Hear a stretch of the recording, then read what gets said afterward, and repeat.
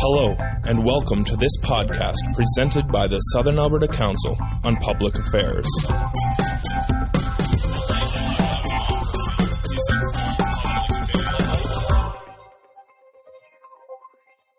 So you're still enjoying your dessert and conversation. There's one information I have to read, which is about next week. We don't have the paper that we usually have.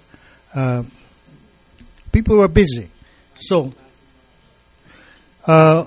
next week on Thursday, March the 5th, the speaker will be Benjamin Main.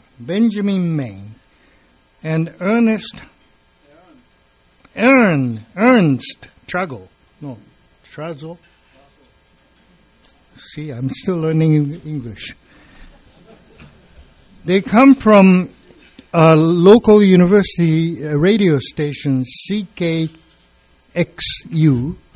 They are going to deal with the question of monopoly of media, like Raul mentioned. And they operate a small radio station locally.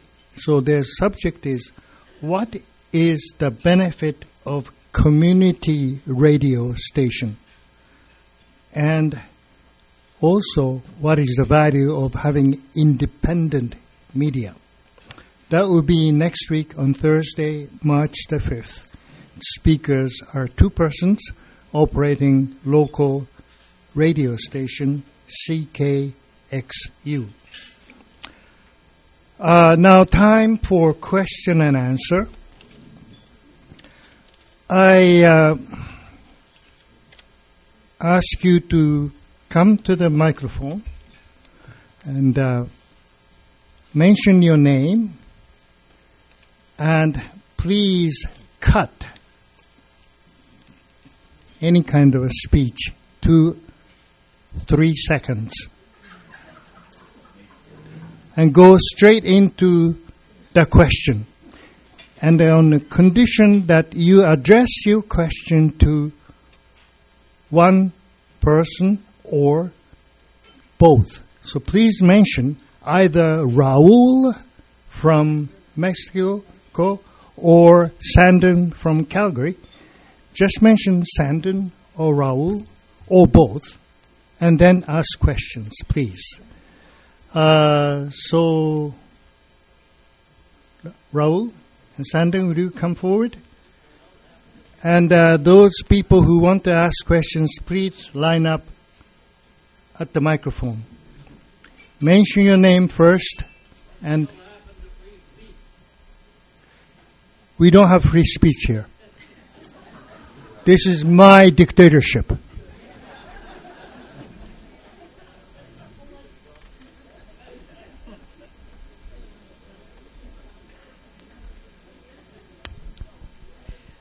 Okay, I can't stick to 3 seconds. I'm sorry. I'll do my best to keep it short, though. And my comment and my question is addressed to Raul. Maria Fitzpatrick. Okay, my comment. You may have only been here for a month and a half, but your example and your assessment of what goes on in your country is pretty darn close to what's going on right now for us, in my opinion.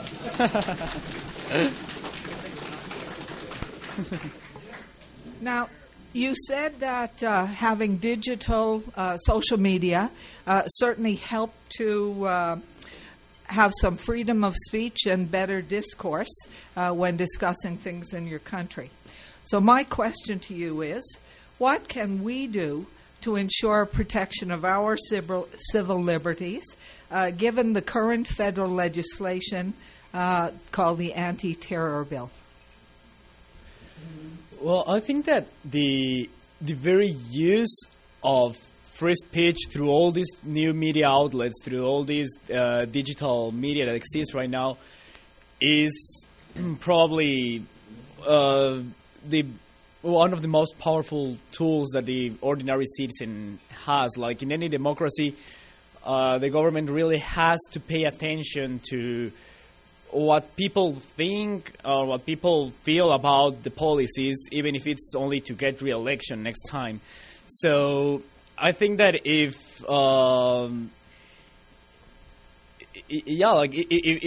the sentiment against this bill is really so strong, then it should be like demonstrated through these through these blogs, through Twitter, through Facebook, through everything, so that the government knows that it is taking a big risk, a big political risk that would probably make it lose further elections if they anger the population. So, but like the opinion of the population must be heard first in order for this to work.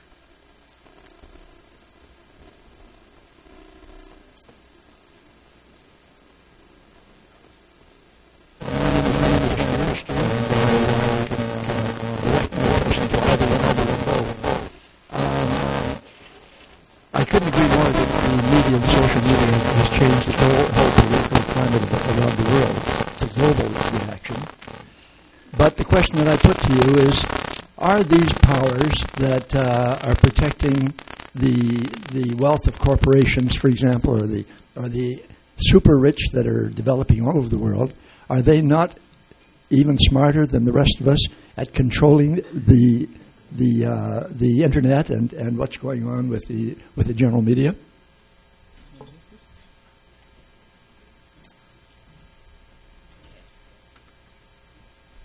So just to reiterate your question, you were more directing it about how we as the people have power through the media. Is that correct?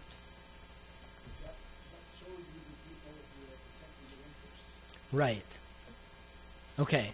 That's a really good question. Okay.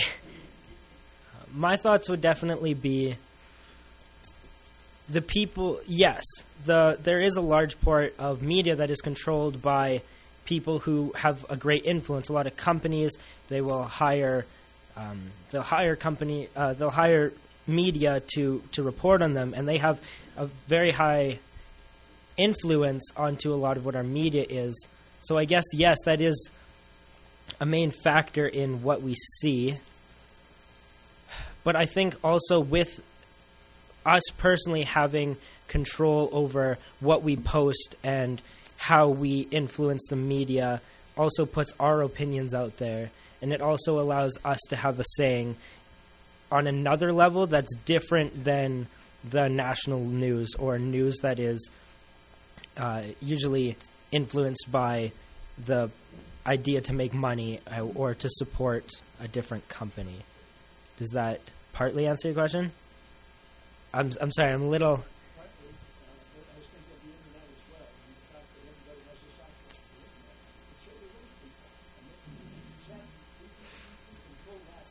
Right. Okay. Now I know what you're talking about, like fully. That's a good question because... Okay, what he was talking about was how not only do we have control over the internet and what's put on there, but also companies. Is that correct?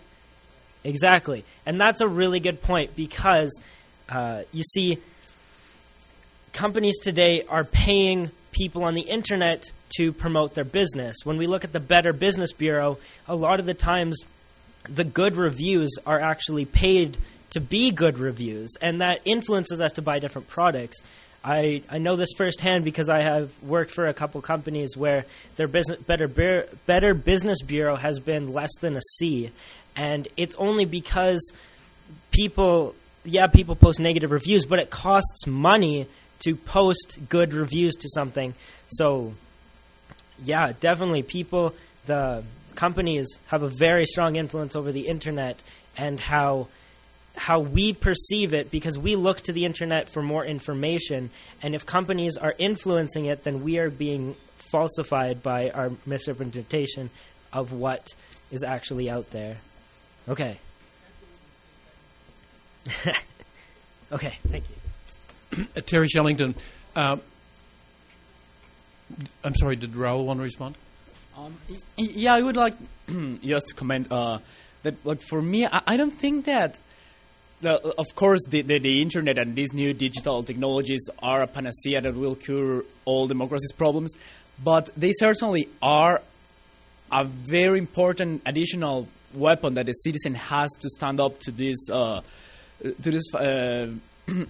powers that also exist and influence a democracy. And one of the main reasons why the internet is so powerful in this respect is that a lot of the media power of information was taken away from the big media corporations, from the big media moguls that controlled basically all information in the last century. Like this man I quoted, Emilio Azcárraga, was the president of Televisa during many years. He was, during most of that time, the richest man in Mexico, and he was, and it was obviously a very conflictive fact, the fact that the richest man in Mexico also owns basically the only television company in the country, and at the same time, he considers himself a soldier of the ruling party. It's obvious that it is a huge conflict of interest that doesn't benefit anyone. And even if right now, after the internet and everything, the company still exists and is still important, right now the ordinary citizen has a lot of other options where he can get information. You can get information from all kinds of blogs, of websites, of independent news outlets that get information from other sources. It's a much more democratic way to get information, and at the same time, it also gives power to the citizens to respond. Like what happened last year in the United States after this kid was killed in Ferguson, Missouri, by the police. That it became a huge trending topic, the whole country, and it really became it's not. Unfortunately, it's not so uncommon in the United States for an African American kid to be killed by the police, but this case became famous because of the common action of the citizens through social networks, and this was what made it to become a national news. So I think these examples are like what show the power that digital media have in empowering citizens and providing a counterbalance of power against both governments and big corporations. Yeah, my question is, first of all, to Sandon. I'd be interested in hearing you say more about how we actually protect ourselves from loss of private information, given the kind of technological world we live in. For example, I can't remember the last time I gave out my SIN number. However, I am sure I have, but I can't remember the last time. However, I presume if you have a person's credit card information, you have indirectly access to all that stuff. And if you camp anywhere in Canada, you're probably going to do it by credit card and probably online. And if I want to buy a Flames ticket, I'm going to give away that information either online or over the telephone. So I'm wondering how you, short of living in a cash society, I'm wondering how you suggest we protect ourselves. Yeah, that's a really good point. I think the difference is you're reaching out to go buy a ticket, or you're reaching out to do something. You have control over how you have a lot more control over how much you give because you are the one initiating it. If you want to buy a Flames ticket and they're like, okay, we're going to need your name and your credit card. Now, because your credit card is linked to all this other information, yes, there is a potential that they can look it up and find out so much more information to you. But if you feel like that way is not the best option, there are ways you can get around that, either going through a ticket booth and paying cash, or you can buy prepaid credit cards, or ways that distinguish you from your identity.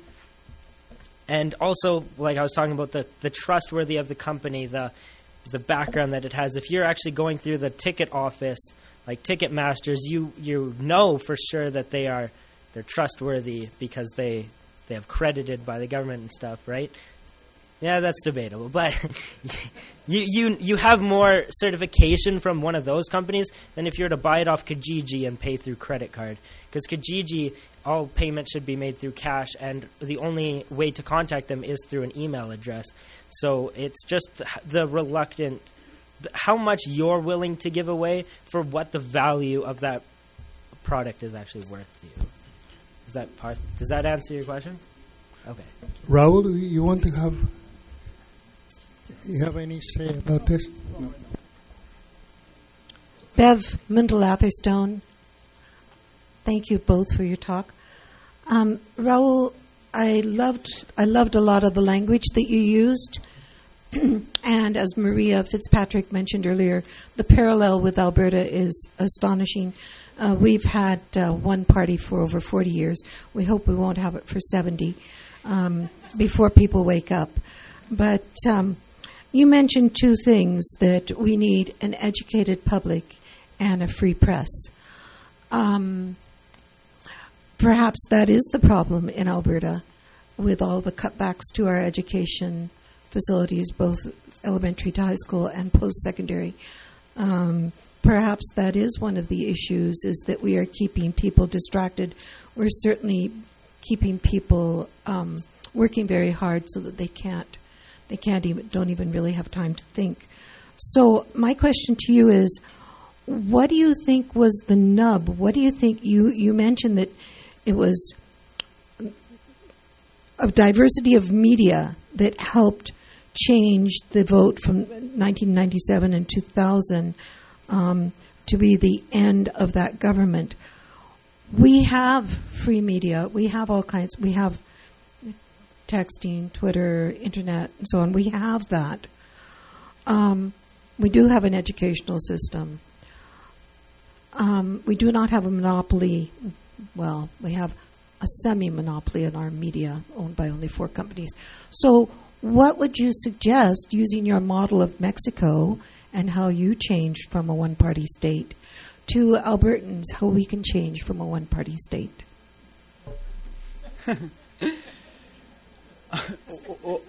Well, the situation in Mexico in the 90s was very particular and very unique, and I think it was in part because of all that situation that people finally woke up, because it's very easy for them to get used to something, to get comfortable in it, and just like get numb into it and don't really pay a lot of attention to what is happening. In that case, what happened was that NAFTA got in place in 94. Later that year, and at the beginning of 95, a huge economic crisis started with a devaluation of the Mexican peso of more than 1,000%. There was an uprising in the south of the country by some of the indigenous tribes, and at the same time, the opposition party finally found a very charismatic candidate for the 2000 election. So it was like the whole situation really forced the people to wake up, I think, and at the same, and also since the early 90s, other media outlets starting appearing, and this allowed these these situations to really become national scandals on a magnitude that hadn't been seen before in Mexico, but in great part, I think the democratic transition was also aided by all the big crises that happened during that time that forced people to wake up. And I don't think that the best suggestion would be to have a crisis in Alberta. So yeah, it's complicated, but at the same time, like the natural process of politics, what usually happens in most of cases is that after the same party rules for 2 or 3 straight periods, like it starts getting a natural, like, I don't really find the precise word, but it starts getting like the image starts naturally getting tarnished in front of public opinion after being for some amount of time in power. Like if we see in the United States, it's very rare that the same party wins 4 consecutive elections. Usually after the third one, people just maybe they are not so fed up with that government, but they just say, okay, I'm a bit tired, I want change. And so yeah, it's complicated once that like natural cycle doesn't happen and it lasts for so long. But at least in Mexico, for example, it was also in great part like fault of the opposition that didn't really have a very charismatic leader that people found as a viable option. So they said, okay, I don't love the president, I don't love his party, but he gives me stability, and the other party doesn't give me someone that really draws me to him. So I don't really know what would be the solution in Alberta, but I think it depends on a lot of factors. Sandon, do you have anything to say?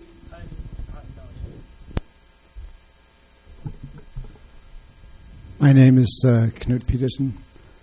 Thanks very much for taking part of the Student Speaker Challenge. You guys, it was very enlightening. And thanks also for coming to speak to a slightly older crowd.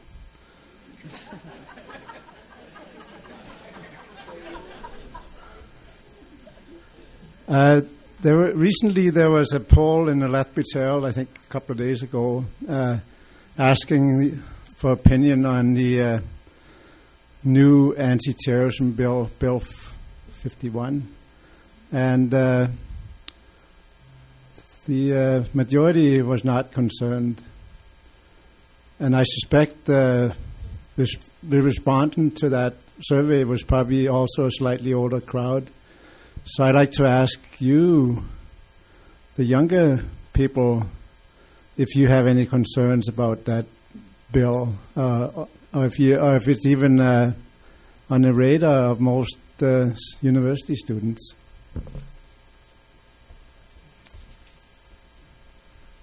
Yeah, I really like how you brought that up, because I just was reading about that bill this morning, and the one thing that really concerned a lot of people was their lack of education towards what it is, what really this bill is doing for them and for their future. And so I think when you start to educate the people on what is happening, why that affects them, and how it affects them, that's when you start to really get a solid poll on if they like it, if they support it, or if they don't. And with the thing about privacy and how the major part of this anti-terrorism bill is the way it takes away privacy. And the thing that I really realize is that people don't truly understand why they value privacy, or they don't value privacy as much as they should. And I talked about this in one of my speeches with the civil liberties speech.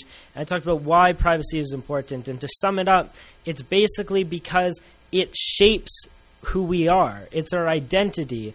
And this way, the act of being alone and collecting yourself is where we inspire creativity. It's where we develop ourselves as people. And so when I start to think that if people understood what privacy really did to them and how this new anti-terrorism act actually affected them and their values, they would be more hesitant towards supporting it, or maybe they would support it. It's all based on their opinion and how much education that they put into learning about this. So I think that's my comments about that. Well, I'm not really so familiar with the bill, but from what I've heard from people, I think that it's always a very delicate and potentially dangerous situation to give the government power to regulate free speech, because once they get the power to regulate free speech, they also get the power to decide what is acceptable and what is unacceptable. And given that condition, free speech cannot exist. Free speech is free only if it's free. And in order for it to be free, no one can have the power to decide what one can or one cannot say. So, yeah, I think it's always dangerous to give any authority the power to decide what is acceptable or what is unacceptable speech. I just have one more comment to add about that, actually. No, Raul is completely right. There's a mindset that goes behind it. And when we look at this mindset, we see that there's two distinct groups of people. There's good people and bad people. And then when we usually characterize bad people as people who are committing murders or planning terrorist attacks, those are bad people. And they should have their privacy taken away because they're endangering us. But then when we look at good people, what do we see? We see people who go to work. They use the internet for planning their kids' soccer game, not for plotting terrorist attacks or anything. And basically what we're saying is that we're deeming these people harmless and boring because they're good people. And they shouldn't have anything to worry about because they don't have anything threatening. And the whole idea behind the bad people is that bad people, when we really characterize bad people, it's people who are posing a threat to the current political standings. And those are the people that we should watch out for. Those are the people that we should, in theory, take away their privacy because they are posing harms to the political power, not so much to others. Now, of course, there's exceptions with that, but I think that's the main mindset that we need to be aware of. My name is Henry Heinen, and picking up on bad people, this is a question for Raul. And in my reading and seeing, you also have, of course, the drug cartels in Mexico. And the latest big incident was the killing of all these students and trying to cover that up. I want to know if there's any complicity with the present government and not doing a whole lot about that. And secondly, I also noticed that maybe through social media, and I'm a dinosaur when it comes to social media, that a lot of the people actually got up and demonstrated and wanted to call people to account. Now, maybe you can comment on that, and let me compliment you on what you've done today.